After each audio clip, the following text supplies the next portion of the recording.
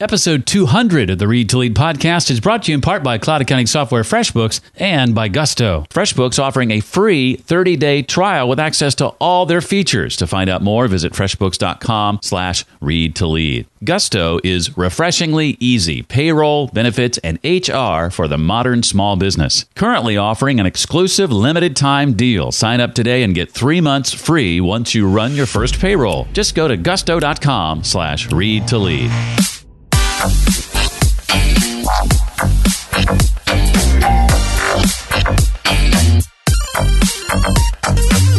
Hi, Michael Hyatt, author of Your Best Year Ever, a 5-step plan for achieving your most important goals. Make sure your year includes moments reserved for this. It's the Read to Lead podcast with my friend Jeff Brown.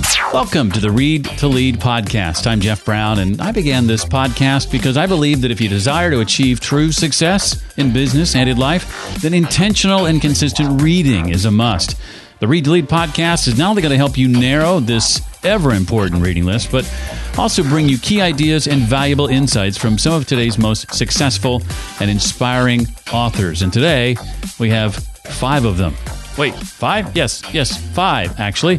As I consider episode 200 a milestone episode, I'd like to take a bit of a look back. You may recall that in episode 100, I surveyed those first 100 episodes and revisited 10 of my favorite conversations, and more specifically, the top 10 leadership lessons learned during that stretch. Now, it's been over 2 years since the release of episode 100, and as I look back to episode 101 and all that's transpired since, I thought I'd do something similar. Today, I'm sharing highlights from 5 episodes over that span. Now, these episodes each touch on a topic that I think is so important, I ask a question related to it of nearly every guest that comes on the show. That's a hint.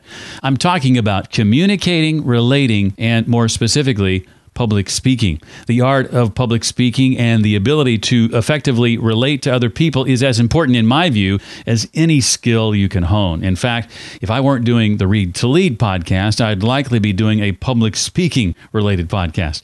Now, as we dig into each of these conversations, remember that you can visit the webpage I've created specifically for this episode. There you'll find links to the original and full conversations with each of these guests. And to make it super convenient, I'll be sure to mention each interview's specific URL on my site. Now, I'll begin with some hints. 1 of the 5 is originally from the UK. 2 of the 5 are named Michael, and 3 of the 5 are current or former actors. It should be no surprise, I believe, that acting and relating and communicating effectively go hand in hand. It was in episode 106 when I asked Michael Port, the author of Steal the Show, to share what it means to perform in the context of public speaking or a job interview, a sales pitch, or any other high-stakes situation. To me, performing is about connecting. And the fear that people have around the word perform is that they think it means being phony or fake. But good performance is not about fake behavior. Good performance is authentic behavior in a manufactured environment. And many situations that we find ourselves in, many high-stakes situations, of course, anytime we need to give a speech or run a team meeting or go on a job interview or negotiate or sell a product, those are high-stakes situations. And some of them can make or break your career. So the way we perform during those high-stakes situations will determine really the quality of our life. Well, share a bit about finding your voice. You talk about this a bit early in the book, and how not to fall into the trap of thinking we don't have enough to offer.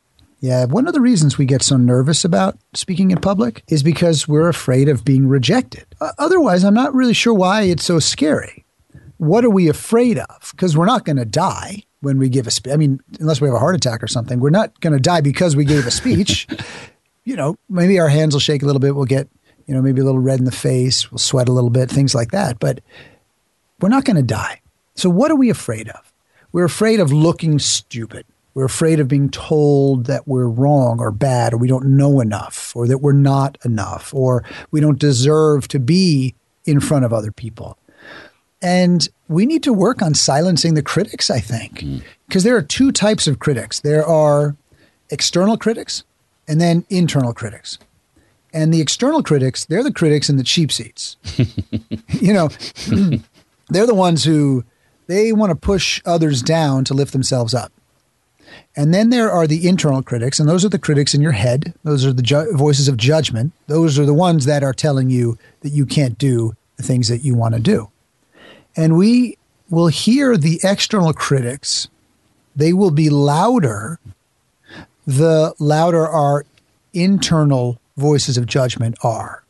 But if the internal critic is quieted, then we don't hear the external critic quite as much. I mean, they're going to be there anytime you do anything in the world in a big way. Certainly anytime if you create, if you're a creative artist of some kind, if you are an entrepreneur building something new, people will criticize. That's just the nature of the world in which we live. I wish it wasn't, but it is. And so the question is, how loud are those voices to us? And so what we want to do is we want to work on silencing some of those inner critics. And the question that I often ask is, which is more important, approval or results? And our knee-jerk reaction usually is to talk, to say, oh, well, no, results, of course. But I think if we really reflect on it honestly, and we look at the choices we make and the actions that we take, things we've done over the years or even yesterday, a lot of times we do things because we want a pat on the back. And we behave in a way that is designed to get other people to approve of us. And sometimes that means watering our voice down, or sometimes it means changing our voice. But your voice is your voice. And we don't want to water it down. We don't want to pretend it is something other than it is. We want our voice to be strong. But our voice, we don't speak so that other people say our voice is good or it's right, but we speak to be in service. So if your desire to be in service, if your desire to perform, if your desire to speak on something that is meaningful to you is greater than the fear you have of being rejected, well, then you'll do it.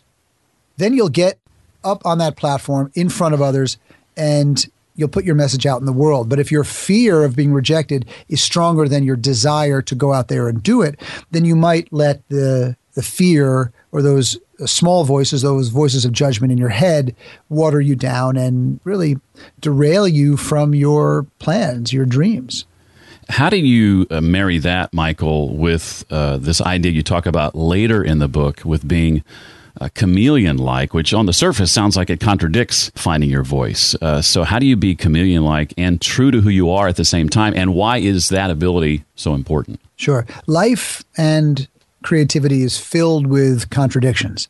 And it was Fitzgerald who said something about that. He said, something about, the intelligence of a man or the sophistication of a man or, of course, a woman, is based on their ability to hold opposing ideas in their head at the same time and still be able to function. And this is one of those ideas. Sometimes when you hear the word chameleon, you think shapeshifter. And if somebody calls you a chameleon, the concern might be that you're somehow inauthentic. You're pretending to be something that you're not. And I use this analogy specifically just to provoke this idea, because a chameleon is actually completely authentic. So when a chameleon is on a green leaf, it turns green. When it's on a red leaf, it turns red. It's not pretending to turn green. It didn't slap a coat of paint on itself. It actually turned green. That green color is part of its voice. It's part of its DNA. And it changes according to the environment that it's in, based on the part of their DNA that is most applicable, most appropriate, most helpful for that environment. So there's a chapter in Steal the Show where I show people how to play the right role in any given situation, because different situations often require different parts of our personality. Different interactions with different people require different styles of behavior. Different speeches require different styles of delivery. And so if we get comfortable with adapting our style to the given situation, as long as it is still part of our personality. We're amplifying different parts of our personality in different situations based on what is most helpful to us, then our voice is still true. Then we are still true to our beliefs. I'm not suggesting that you change your value system to try to fit in somewhere. Not at all. But what I am suggesting is that you are much more flexible than you might think, that you are more adaptable than you might think, that you are more of a performer than you might think. But we get wrapped up in an idea of ourself. We get wrapped up in the idea that we are certain we are this one thing, or we do this, but we will never do that. My fiance is a vegetarian. Well, if for some reason there was absolutely no vegetarian option in the world left ever, period. There was only meat. Well, she would start eating meat instead of dying. She would. I know this for a fact. So we will change. We will adapt based on what we need to do at the moment. And eventually she actually might start to like meat after a while of eating it. So I'm just open to the fact that, and this is probably because, I was a professional actor for years. And also one of the reasons I probably became an actor is because I was very comfortable being more fluid in terms of how I saw myself and in terms of the people that I surrounded myself with. I feel that I can hang out with the real rough guys down at the docks, and I can hang out with the librarians. And my pacing, my tone, my language, my physicality, they will morph according to which group I'm in. But there's still parts of me. It's not like, okay, now I'm going to pretend that I'm this like rugged, tough guy. I'm not going to go in there, yo, what's up? How you doing? Like I'm not going to pretend that I speak differently, but some patterns will change. And I think many of us do that naturally. Yeah. But now the question is, can you do it intentionally so that you can progress forward? I did a few other podcast interviews today, and one of them I did in the morning was with a host who was, I'd say, take our speed now and multiply it by 8,000. He was like, hey, what's up? This is what we're going to do. Blah, blah, blah, blah, blah, blah, blah, blah, blah. Boom, boom, boom. And if I paused for a second, he was just in there. Okay, so here, I was like, oh my God. And it was great fun. It was short. You couldn't sustain that for an hour, but it worked for his show quite well. But I had to adjust my style in order to work well on that show. Your style is a little more sophisticated, a little more NPR-like, more thoughtful, more deliberate. And so what I do is I bring out the different parts of my personality and style that would fit into your program to serve your audience, because my assumption is that your audience resonates with your style. That's why they listen to your program. But I'm not coming in here and going, well, how are you? I'm not changing my voice. I'm still, right. So in any event. I think that advice too is for anybody who desires to appear on podcasts or who does so regularly needs to hear that for sure. Because I think you've really hit on something. Although maybe when I grow up, I'll have a voice like yours. That'd be cool. Hello and welcome to, I can't get down that low. It's too good. It's too good. One of my favorite teachers on the art of effective communication and public speaking is none other than Michael Port. Again, that entire interview is linked in the show notes page for this episode, readtoleadpodcast.com/200, or you can visit the episode directly at readtoleadpodcast.com/106. It was in episode 130 when we were introduced to Kathy Salet. Kathy is the author of a book called Performance Breakthrough, a radical approach to success at work. And Kathy is the CEO and founder of Performance of a Lifetime, a consulting firm specializing in helping leaders and companies with the human side of business and strategy. And similar to my first question to Michael, I asked Kathy to describe what she means by performance in the context of human relationships. I think that we human beings have a natural capacity to play, to perform. We do it as kids, right? And we're supported to do it as kids. And it's a very important part of childhood. It's not just for fun that we run around the playground, pretending to be Superman and Batman and Wonder Woman. It's also a way that we learn about how the world works. We pretend to be mommy, to be daddy, to be a fireman, to be a scientist, and so on. And that kind of play is really a very crucial part of learning both how the world works, what's in the world, how we develop our interests, things that we are excited by and are interested in that impact on us, so that in terms of what we end up doing in our lives. And that play, while we're supported to do that as little kids, there's a certain point where we're sort of told, stop playing, because now you have to start getting things right. Now you have to learn the rules. And, you want to learn the rules. I mean, our parents are well-meaning when they say that, like you need to know that when the light is red, you shouldn't cross the street, and so on, and those kinds of things. But what often ends up happening is that the kind of play, imagination, and experimentation that we experience as kids, it goes to the wayside. Now we have to get into the knowing part of life, the acquisition of knowledge and information at the expense of the experimentation and the play. And so what researchers and psychologists have been discovering is that as it's very important for childhood, that kind of play and performance, it's also important for adulthood. And so what our work at Performance of a Lifetime, and what I talk about in the book, is based on some of this research and discoveries. It's a field called performative psychology. And the idea is that we create our lives. We perform our way to growth. That on the one hand, we're impacted on by our environments, but we also are the creators of our environments. And so performing, it's sort of somewhat counterintuitive, because what you're doing by performing, on the one hand, is you're not being yourself, you're pretending, but you never stop being yourself.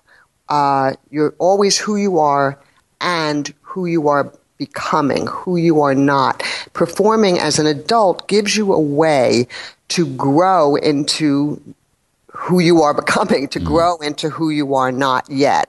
And that's a very different kind of activity than, if you will, just reading a book about how to do something. So, for example, when people become parents, they don't know how to do that.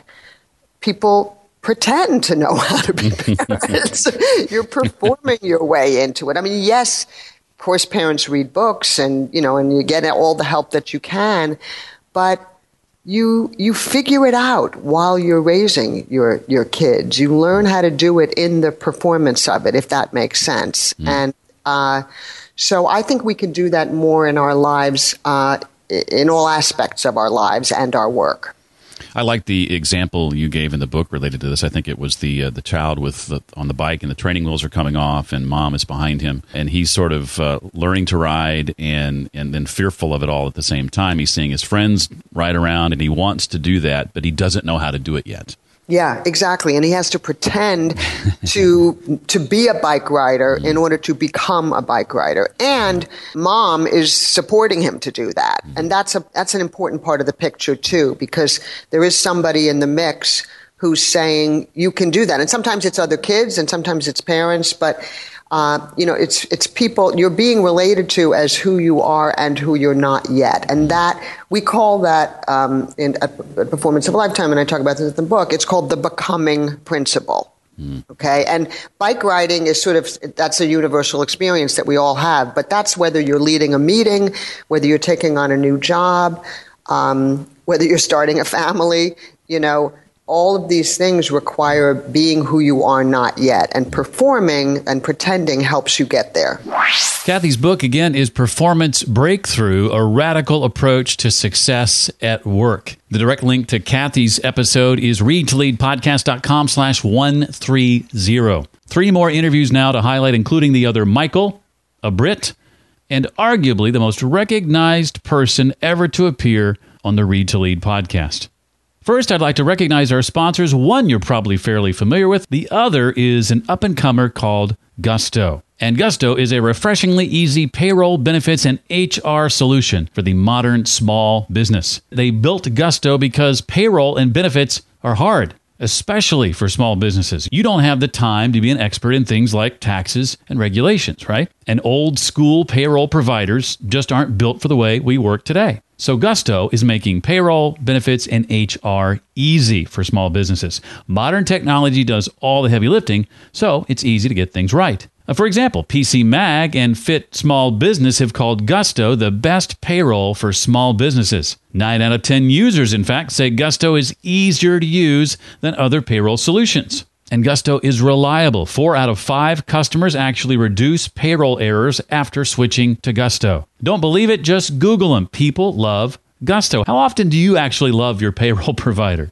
Just for you right now, Gusto is offering an exclusive limited time deal. You sign up today and they'll give you 3 months free once you run your first payroll. Again, that's 3 months absolutely free once you've run your first payroll. To find out more and to get started right away, simply go to gusto.com/read-to-lead. Let me ask a quick question. If you could reclaim up to 192 hours a year of your precious time, would you? Well, I can't imagine anybody saying no to that question. Our friends at FreshBooks, who make ridiculously easy-to-use cloud accounting software for freelancers and small business owners, are the architects behind that question for very good reason. By simplifying tasks like invoicing, tracking expenses, and getting paid online, FreshBooks has drastically reduced the time it takes for over 5 million people to deal with paperwork. I'm one of them. FreshBooks has rebuilt their platform from the ground up. They've taken simplicity and speed to an entirely new level and added powerful new features. When tax time rolls around, like now, you'll find tidy summaries of your expense reports,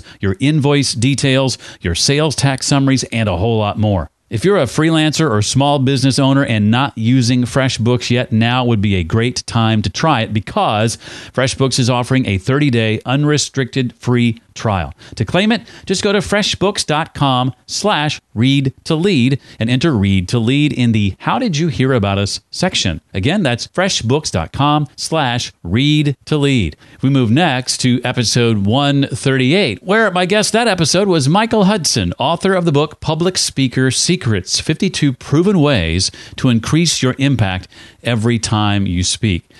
Now, at the time of this interview, I hadn't had a chance to meet Michael face to face, but since have, and I've had the chance to see him speak live, and it was well worth it. I learned a ton from hanging out with him that weekend. I started off by asking Michael about the power of simplicity when giving a public talk. I think a lot of us, when we get an opportunity to get in front of the room, however we got there, whether we worked through a lot of fear of doing it and then finally got to that opportunity, or whether we're very comfortable and we just do it, it's very easy for us to fall into the complexity trap, and we don't realize it's the complexity trap. We fall into it because we love ideas. We love to think. Most people don't. and we forget that, right? And we get in front of the room and, we become the person that we think we have to throw everything out because we're looking at the audience and saying, you know what? There's somebody out here who needs each one of these things, and I got to share it all with them. That's the way I have the most impact. Well, that creates a complexity that makes people walk away going, and what did that speaker want me to do? So, I learned that lesson because I was that guy, for the first 10 years or so of speaking, that I was that guy. And, what happens when you do that, Jeff, is you get applause. You get people to talk to you after the event, but you don't get hired back. And when you read evaluations, you hear things about people being confused. When you see people later, they go, I remember hearing you speak and it was great, but I don't know what there was there, what I did with it. It's like, well, that's because I didn't make it easy for you. So a lot of my drive for simplicity and my encouragement of people to make it simple is to focus it. I think, when you walk into the room, you should know what the most wanted result is of your being there. What do you want those people to do because they heard you? I had Ken Davis on the show early in the Read to Lead history. And you may be familiar with his book, Dynamic Communication, I think is the name of the book. Yeah, Secrets of Dynamic Communication. Yes. Thank you. And he talks about a survey in that book. I can't remember what the percentage was, but how the majority of people who leave presentations when asked have no idea what the presentation was about. Yeah. And I think, Jeff, it's too easy for us, right? When we now are in our comfort zone, we're where we want to be. So we're enjoying the fact that we're delivering. We're using our voice, we're using our emotions, all that stuff, and we're having a great time. And maybe they're having a great time with us. But if they walk out and don't know what you said, and they don't know how it applies to them, unless you were just hired to entertain, you failed. Right. Well, I know that early in my radio career, I had a consultant or a talent coach. We called this particular gentleman. Us radio people love to be called the talent. And he was one of my talent coaches over the years.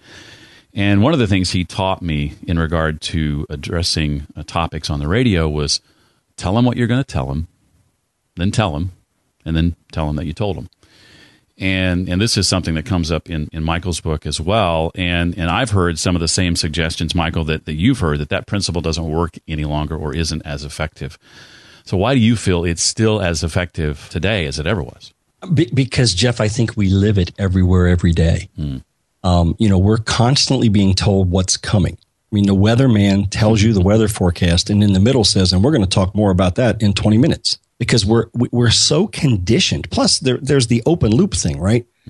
You're creating an open loop that makes them have to know the answer because they have to close the loop. Right. I think that when you step to the front of the room, you have to invite the people to listen. Just because they're sitting in that room doesn't mean they came to hear you speak. There's a lot of reasons why they showed up in that seat. And you have to me, invite them to listen to you. Part of what the tell concept does, and you don't use the word tell, obviously, right? Right. You don't say, okay, I'm going to tell you this, and now I'm telling you this. But, when you don't use it, people don't know where you're headed. And so you're basically inviting me on a journey, and I don't know where we're going or why I should come along. So to me, it's a matter of looking at the tell as a guiding concept, saying, okay, in my opening, I have to let them know something about where we're going that makes them want to listen. In my presentation, I have to deliver something that fulfills on that tease that I gave over here, but that also lets them know what I want them to do when they leave. And in your close, you want to come back to that and sort of, bookend it, wrap it all together, and issue that call to action so they know what you actually did want them to do. And anybody who thinks this doesn't work, turn on your TV any night after the evening news and watch one of those shows like Entertainment Tonight or whatever those other shows are like that are called that. That's what they do all the time, right? This is coming. Here it is. Oh, we didn't tell you all of it. Here's the rest. It must be working because they're doing it. Yeah, they're doing pretty well and been around for a long time, right? So right. I think if we model something that works that well, we're probably going to have a good impact. Well, talk about what it means to, in your words, Michael, own the room. How do we accomplish that? And share why you feel it's so important. Well, it's interesting, Jeff, there are people who disagree with this 100%. They say that what you want to do is you want to create a separation between you and your audience. You want to be you're the guru, you're the specialist, you're the expert. That's not my style, first of all. But I think when you own the room, it creates context, it shows that you care, and it increases your confidence. Because what you're doing when you own the room is you're saying, I'm responsible to these people in the room. Note the word there, responsible to, not for. But it also erases that inherent discomfort, right, that people have. They're in a new place. They've never met you before. They may be at a conference they've never been to before, and maybe they don't have any friends with them. Well, when you own the room, part of what owning the room to me means is you walk over and you say, hi, welcome, thanks for coming. And, sometimes I'll do that and I'll introduce myself, and sometimes I won't. Because it's always fun to walk up to the front of the room after you've been introduced as a speaker, after you've said hello to all these various people. And they go, oh, that was the speaker? But I also use it, Jeff, as a time to, add a little local color to the presentation, a little bit of local color and flavor, if you will. If I have a 2-minute conversation with you, I welcome you, I thank you for coming. And I say, so what brought you in today? Or, what made you pick this session? Or tell me about where you're from. I've now got a piece of information. I've now got a connection with you. I now have a friendly face in the room I can look to because we have a brief, albeit brief, we have a relationship. That's a lot of it. You're kind of acting like you're the host and you care about the people and you want it to be a good event for them. I've tried to do that more and more. I spoke at Podcast Movement last month, and as people began to come into the room, I think I kept up with maybe the first 10 or 12 people and introduced myself and said hello and asked similar questions. And then as I was talking, and this was actually a Q&A, so I wasn't delivering a formal presentation, but as I answered questions, I keyed in on many of those people. and it put me at ease and gave me some comfort and calmed the nerves a little bit too. Well, and it creates a level of shared ownership of the outcome, right? Because now we're together in this. Right. And even if you do nothing more than stand at the door and pretend you're part of the convention staff, and you say, "Hi, welcome, thanks for coming today." And if they got their hands full, don't try to shake their hand. Don't have that awkward moment. Right. Or I'll walk around, I'll walk between the rows. "Hey, thanks for coming today. Glad you're here." I mean, it changes the tone. First of all, most speakers don't do it, so it makes you stand out, but it changes their desire. I mean, let's face it, the audience always wants you to succeed because they don't want to waste their time. But now you've made them want you to succeed at a different level because you've done something no one else has done. You've acknowledged the fact they're there, and you've given them your appreciation for them showing up. His name, once again, is Michael Hudson. He's since become a good friend, and I highly recommend his book, Public Speaker Secrets, 52 Proven Ways to Increase Your Impact Every Time You Speak. Michael has helped me hone my speaking skills tremendously, and I think he can do the same for you. To find the full interview, just go to readtoleadpodcast.com/138 for episode 138. Well, if my writing in the margins and all the highlighting and underlining I did inside my copy of the book from our next featured guest is any indication of the amount of insights I've gained, then look out because I'm about to be an awesome communicator. I'm talking about a book called The Compelling Communicator, Mastering the Art and Science of Exceptional Presentation Design by Tim Pollard. And by presentation design, he doesn't mean slides. He means framework and structure for creating compelling presentations. Tim and his company have worked with LinkedIn, Salesforce, Disney, Rockwell, Ericsson, and Graybar, to name a few, and they specialize in training TEDx speakers, so needless to say, Tim knows what he's talking about. Devouring this book will help you to, in Tim's words, powerfully land a small number of big ideas. Mastering that is the key to any memorable and actionable presentation. I started off by asking Tim why he believes so many of us present so poorly. In fact, I asserted that it often seems to be the rule and not the exception. It absolutely is. If you look at most commercial companies, they self-assess the quality of their solutions at about an 8 out of 10. They self-assess their messaging of their solutions at about a 3.8 out of 10. If you look in the business presentation world, about 70%, 75% of presentations are routinely evaluated at sort of mediocre or worse. Less than a third are ever rated at good or better. So we're definitely not very good at this. I think there's an obvious answer, and then there's a much more interesting and deeper answer. There are obvious superficial reasons why we present poorly. People tend to procrastinate. They're lazy. You've all seen that guy on a plane with the little T-Rex arms, frantically adding bullets to a PowerPoint for a presentation they'll give when they land. And if you start, on a Thursday night for a presentation on a Friday, you're going to reap exactly what you sow. For other interesting reasons, you've been told the wrong things. You've been told that the key is eye contact and body language. That's just ridiculous. But there's a whole industry telling you that. So you focus on those things and you're still horrible because those are the wrong things. And I think one of the other more interesting ones is there's a low cultural bar that's acceptable. Everybody listening to this understands what I mean. When you've been to that presentation where you get slide bombed, where some guy plows through 60, 90, I mean, even try, 120 PowerPoint slides in an hour or something. It's ridiculous.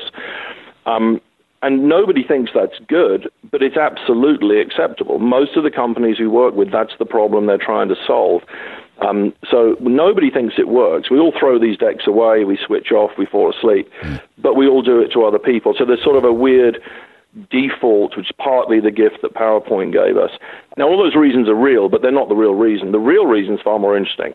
The real reason we present badly is what I said at the very beginning. The human brain, yours and mine, is wired in very interesting and particular ways in the way it wants and needs to consume information. When you align with that, most incredible things become possible. You can be an amazingly effective communicator, but when you misalign with that, you're never going to be effective. And the problem is most people don't know how the brain is wired to consume information, and they don't know how to structure communication accordingly. So let me give you an example. The human brain fundamentally operates at the level of ideas. It doesn't operate at the level of fact and data. So after any conversation, any meeting, any presentation, if someone sat down with you an hour later and said, Jeff, what was that about? You won't recount data. You'll say, oh, it was kind of interesting. It was about this or this or this. Your brain is It is biologically reductionist. It reduces things to the level of ideas. Well, if you know that, then wouldn't it be great to build communications that operate at the level of ideas? So I'm going to say, hey, there are 3 big ideas I'm trying to communicate. And in that way, I would be perfectly aligning with the way your brain wants to work. But nobody does that. If you look at almost all presentations, it's fact and data and data. Facts and data are important, but they're important to support ideas. Most presentations have the facts and data, but they don't have the ideas. Incredible example from history on this. O.J. Simpson trial, 7 months, mind-numbing prosecution testimony, just so much stuff. And the audience, in this case the jury, their brains were just desperately trying to make sense of this. And history clearly records this. It's ridiculous. 7 months of testimony ends up being overcome by one idea of 8 words. And everybody listening already knows what the idea is. If the glove doesn't fit, you must acquit. And that's extraordinary. Everyone was already thinking of it before I said it, but it was 22 years ago. The trial verdict came down in 94. That shows the power and stickiness of an idea that 22 years later, everyone listening to this was able to recall that without me even starting the phrase. So, point being, if you understand the way the brain works, then incredible things become possible. But if you don't understand the way it works, you're always going to misalign with it. And PowerPoint, I'm not especially anti-PowerPoint, but PowerPoint is almost perfectly designed, or at least the way it's being used, to violate the way the brain learns. Too much information, poorly structured, too textual, all those kinds of things. So the way we present is almost guaranteed to go wrong. And a lot of us, don't we use those tools like PowerPoint or Keynote or Prezi or whatever the tool is? We jump into the tool and we start trying to put those ideas together in the tool rather than coming to the tool already having everything fleshed out. That is a really insightful observation. Almost nobody realizes. It's a little bit of a digression, but if you want to write a document, open up Word. If you want to do some calculations, open up Excel, because that's what they do. But PowerPoint is not a design tool. It doesn't ask you any questions. Who is the audience? What do they care about? What's the action you want them to take? What are the big ideas you need to communicate? There's a raft of critical design questions. PowerPoint doesn't ask you those, of course. It says, click to add title, click to add bullets. It's a bit like designing a building by just laying bricks. It can't work. I don't dislike PowerPoint as a vehicle for delivering visuals. It's really good for that. It's very beautifully designed for that. But as a tool for thinking through the intellectual structure of an argument, it doesn't even exist. It's not what it does. So what people do is they throw everything on slides and they sort of try and reverse engineer the argument out of it, but almost always that doesn't work because you've got 200 slides. That's a horrible way of designing something. Well, when beginning to prepare for a presentation, then, Tim, what are some of the key questions that we have to ask ourselves to make sure that we do the job we want to do? Traditional thinking is not right on communication in most places. Most traditional thinking is wrong, but in one sense it's absolutely right. You've got to understand who's in the room, what are their issues and interests and needs, what do they care about, what do they believe about the topic you're going to talk about, are they generally going to be in favor of what you're going to say, are they going to be perhaps resistant to it? So there's some sort of basic things about, like know your audience. Obviously, that's really pedestrian. We all understand that. I think there's probably 2 things that I would ask that are most critical. One is, what is the specific thing you want them to do as a result of this? If you think about it, almost all presentations in business and almost all communications are about action. We don't present for no reason. I want a customer to buy. I want my boss to back this project proposal or business plan. I want my team to support this kind of tough season we're going to be in. I want the community to back, some proposed change in the town or whatever it is. We present for an action. So the first thing I would do is say, what specifically is that action? You'd be astonished how rare that is. The second question is derivative from that, because the second question is, okay, so what argument will lead to that action? Now, you might think that's incredibly obvious, but if you look at most presentations, the action has not been properly thought through, and especially clear is the argument is not taking towards an action. So you'll see a lot of sales presentations with first 5 slides are pictures of buildings and how many people we've got. It's a joke. Will the world map be slide 3? How does a picture of a building, help me buy your solution. Because I think your competitors all have buildings. They don't work in caves. So what happens is we don't specify the action.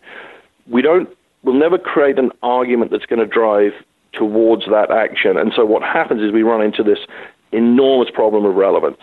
Most material in most presentations is not relevant to the outcome. It's background, tangents, unnecessary details, all kinds of stuff like that.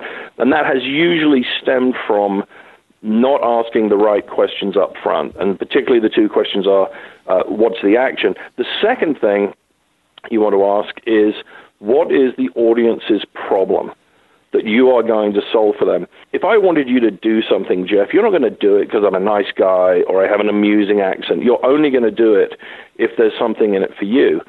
And almost always that comes down to solving a problem. So I might want you, for example, to buy my new solution for hospital lighting.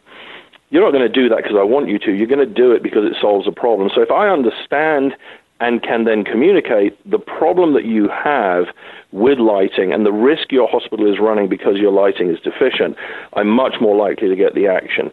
So I think if there were two foundational things I would do before putting any sort of pen to paper in terms of building stuff is what is the action you want and what is the problem the audience has. That again is Tim Pollard, author of the book The Compelling Communicator, Mastering the Art and Science of Exceptional Presentation Design. Tim appeared in episode 157 of the podcast, so if you want to hear the entire interview, you know what to do by now. Visit readtoleadpodcast.com/157. It's time now for our fifth and final featured interview, and this is arguably the most recognized person ever to appear on the podcast, and also the oldest. In fact, just a few days ago, he turned 82. I'm talking about episode 184, which published in late September of 2017, featuring Alan Alda, who has written a book called If I Understood You, Would I Have This Look on My Face? My Adventures in the Art and Science of Relating and Communicating. Now, much like Kathy, who we heard from earlier, Alan leverages improv to help people understand how to better relate to one another. I started off by asking how his experience as an actor has impacted how he relates to people day to day. Yeah, it really has changed my daily life. I think everybody who's studied improvising would say that it's changed them. If they're actors, it's changed them as an artist, but it's also changed them as a person. And more improv is being taught in other situations, in business and so on, because it has something unique to offer that most other disciplines don't, which is that at the very basis of it, it connects you with another person in a very familiar way in a very short time. And it's hard to get something done with another person unless you're on that kind of a close relationship. And beyond improvising, as I got better as an actor, I realized what it meant to relate to another actor. And in the beginning, I thought it just meant putting my face in theirs. So I was bending over a lot with hunched shoulders, just provoking them with my face. But you can actually relate to somebody if their back is turned to you, as long as you're taking in all the clues you're getting from them about what state of mind they're in, what state of emotions they're in. I've found if I don't do that in life, I'm not really engaged with another person. And here's something that I found that led to a very, I think it's a radical idea. And that is, on the stage, I have to be willing to be affected by the other actor. And that means that I don't say my next line because it's in the script. I say it because the other actor makes me say it by something she says or does. And I have to be so open to that person. I have to be willing to be changed by the other actor in order for what I say next to be authentic. It'll have a certain flavor to it, a certain edge. And I find in real life, when I'm listening to somebody, I don't think I'm really listening to them unless I'm willing to be changed by what they're telling me. And maybe not necessarily by the words they're saying. If they're telling me the earth is flat, I'm probably not going to be changed to believe the earth is flat. There's too much evidence that it's not. But the underlying impulse of maybe I can connect and be positively affected by the fact that they're trying to figure things out. I'm trying to figure things out too. And we can maybe meet at that level.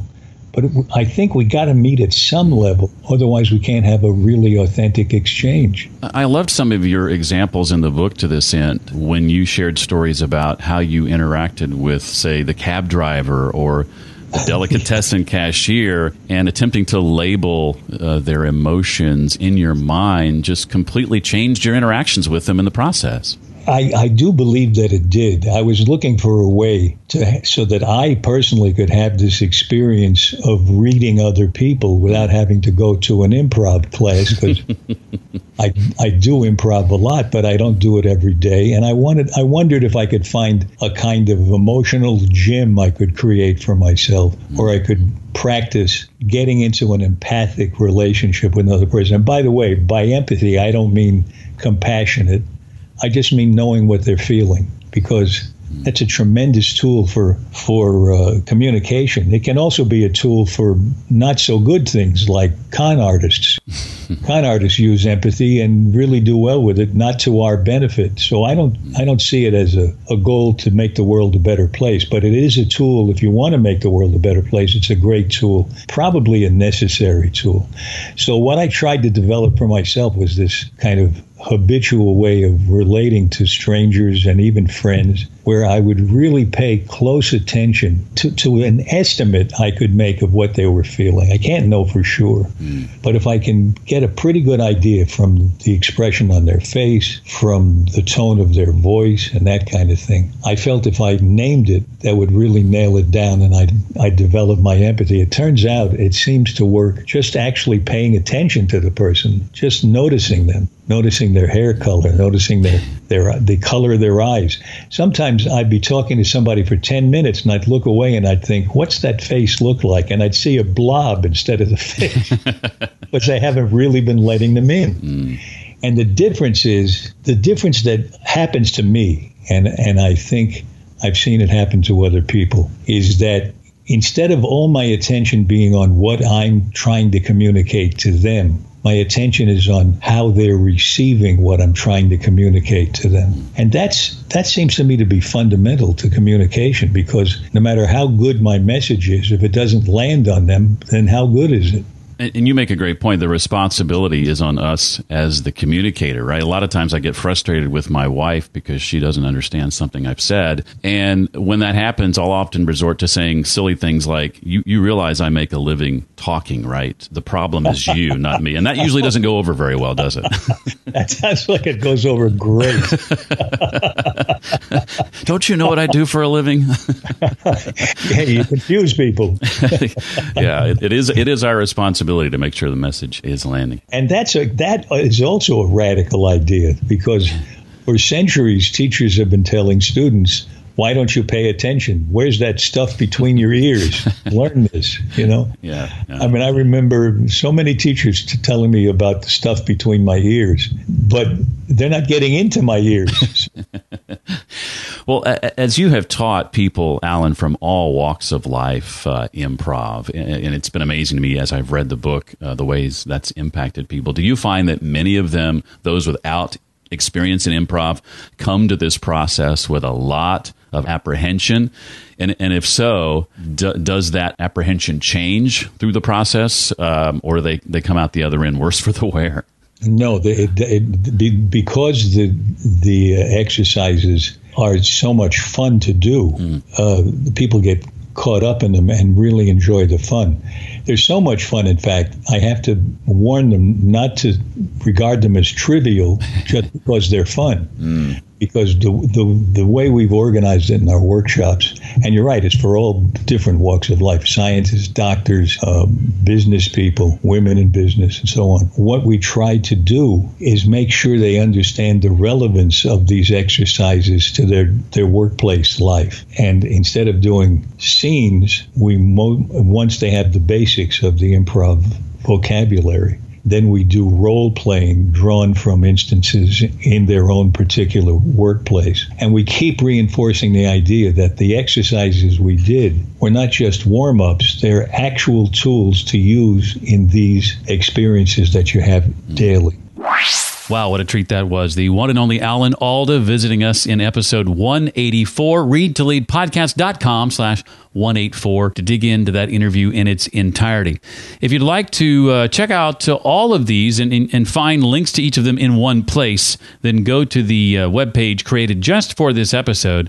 That's readtoleadpodcast.com/200 for episode 200. Thank you so much for helping Read to Lead reach the 200 episode milestone. I've heard from a number of people lately offering congratulations and some incredible feedback, which I truly appreciate. In fact, just a couple of days ago, Stephen Miletto in iTunes left us a 5-star rating and written review. Thank you, Stephen. Really appreciate that. You can do the same when you go to readtoleadpodcast.com/iTunes. That really goes a long way in helping other people discover the podcast. Thanks again to our sponsors making this episode possible, FreshBooks, with a free 30-day trial available to you, no obligation, and access to 100% of FreshBooks features free for 30 days. Go to freshbooks.com/read to lead and enter Read to Lead in the How Did You Hear About Us section. Thanks also to Gusto, a refreshingly easy payroll, benefits, and HR solution for the modern small business, where you no longer have to be a big company to get great technology, great benefits, and great service to take care of your team. Sign up today and you get 3 months free once you run your first payroll. Just go to gusto.com/read to lead. Well, that does it for this week. I look forward to seeing you next time. Until then, remember, leaders read and readers lead.